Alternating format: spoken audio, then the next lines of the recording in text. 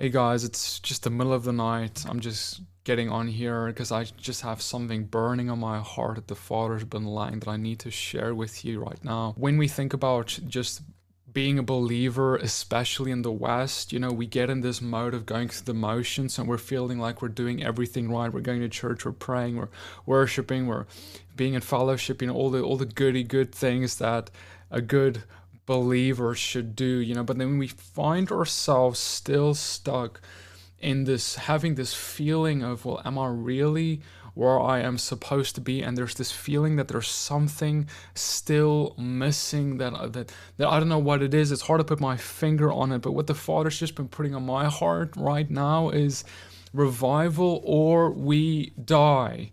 You see, what I mean by that is, look, man, like, what doesn't hit us hard enough is this coming reality. It's kind of like when you in the movie you have the train tracks and you have the someone who's kind of like strapped to train tracks and they're just kind of waiting for the train to come and come over them, take their life. They know they're gonna die. They know it's over. They're just waiting for their life to end. The reality is all of us, we are waiting for our lives to end, and we're waiting for something that is the new life of Christ to come to us. And here's the reality: that new life, that resurrected body and everything in that kingdom is going to be so incredible, but sometimes we forget about the coming reality of that.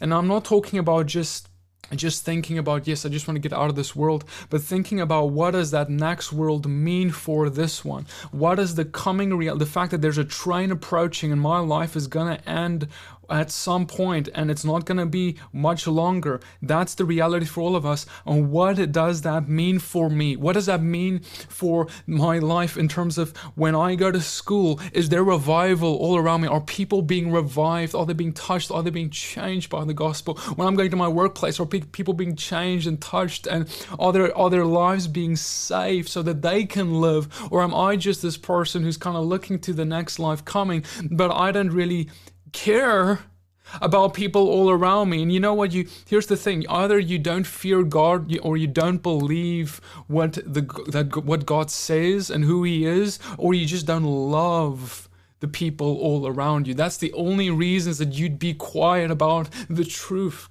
of what Yeshua has put in us, man. Like, I can't be quiet. Like I can't just pretend that I'm a good Christian. I go to church, I do all the things that a good Christian does and all this stuff while people around me are dying. Like, I don't know about you, but like, this has just been weighing on my heart so heavily.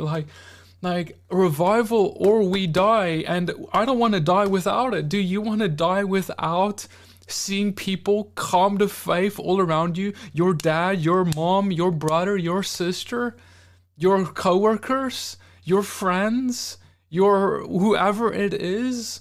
Like, if you don't see people around you come to faith, if you don't lead people to faith, if you don't have fruit exemplified that draws people to Yeshua, then what are you doing? Like what are we doing? Like, we're wasting our life away. We're wasting our time. We might as well hit the fast forward button to our death, because there's literally no point in living this life for yourself. There's no, like, what are you going to do? You're going to play some video games? You're going to watch another TV show? You're going to play some more golf? Like what are you gonna do? Like what is so important in your life that is more important than this thing, which is really, when we zoom out and look at the big timeline, this gospel is the only thing on your timeline that matters.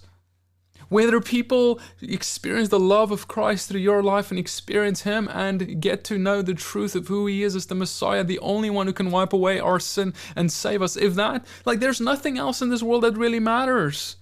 Because everything else, the Bible says, and we know, will come to nothing, will pass away. And so what are we going to do? This is a big question. What are you doing with that? Like, what does that mean for you? When you get on the train tomorrow, when you get on the plane tomorrow, when you drive somewhere tomorrow, when you go to the grocery store tomorrow, like, what does that mean? Are you just going to wake up and go through your day like you have been for the past 5, 10, 20, 30, 50 years for some of us?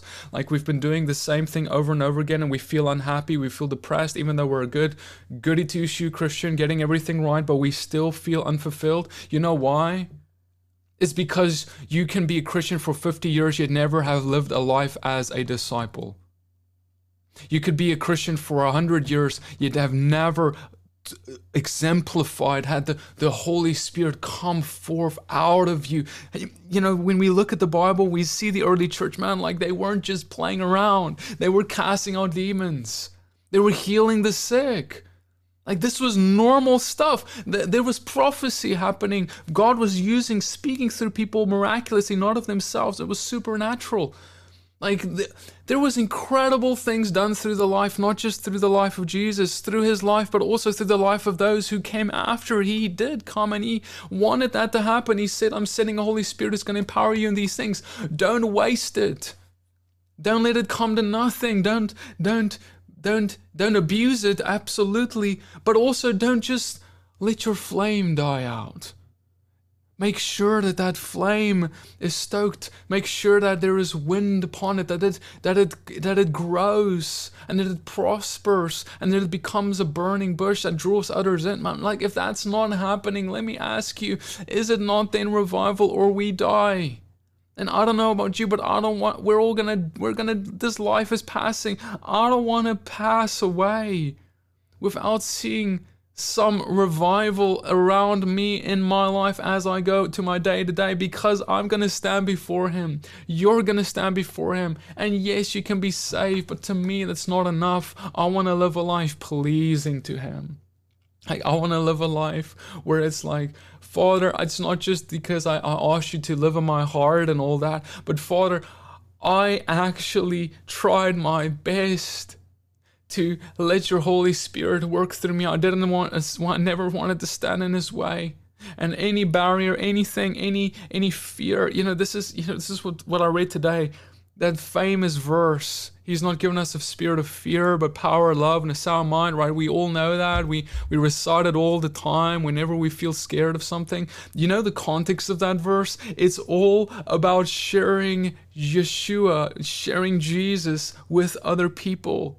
That's why Timothy is being encouraged to not have fear about sharing, not being ashamed of the name of Christ. And that's the exact thing that most of America's Christian believers, whatever you want to call yourself, that is the bondage of fear that we are so stuck in, because we're so scared of what people would think of us in this country or wherever you live in Europe and the West. We're in a culture that's so preoccupied with the thoughts of others. We think more about what others think about us than just about anything else. It's time to start thinking about what he thinks, and he adores you.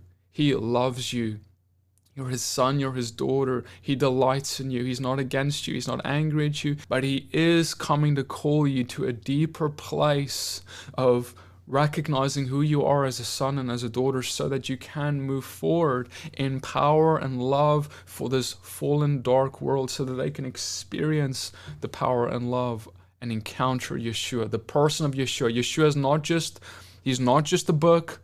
He's not just the Bible. The Bible, the Word of God, is wonderful, pleasing. I love it. But understand that there's so much more to being a believer than studying it. It's actually about actually doing and walking out what you're studying too. So study it, but don't just stop there. Actually do something with what you're reading. And so if I look at my life and I look at the Bible, I need to see what the early church saw in my life. And if I don't, there's something counterfeit about my life.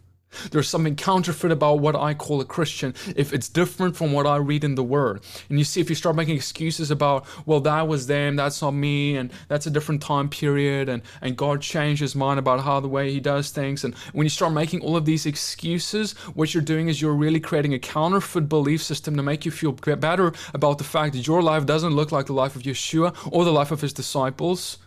And so we have to make up excuses. No more of that. Like, how can we sleep at night with that?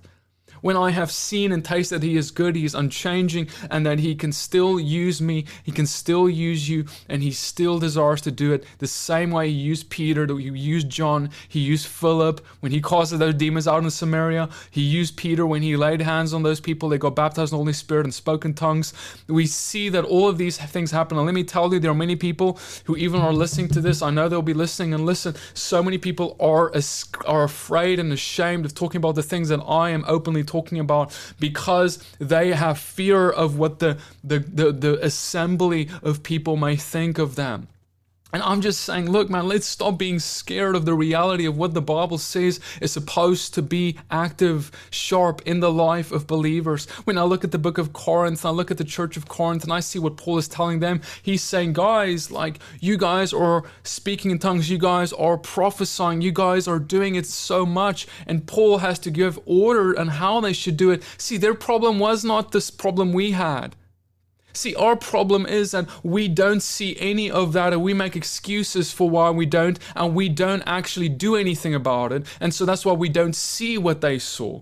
Their problem was that they did all this stuff, but they had no order. Let's not be the people who say, well, we have order, but we don't actually even do any of the things that has been given to us for us to have order in.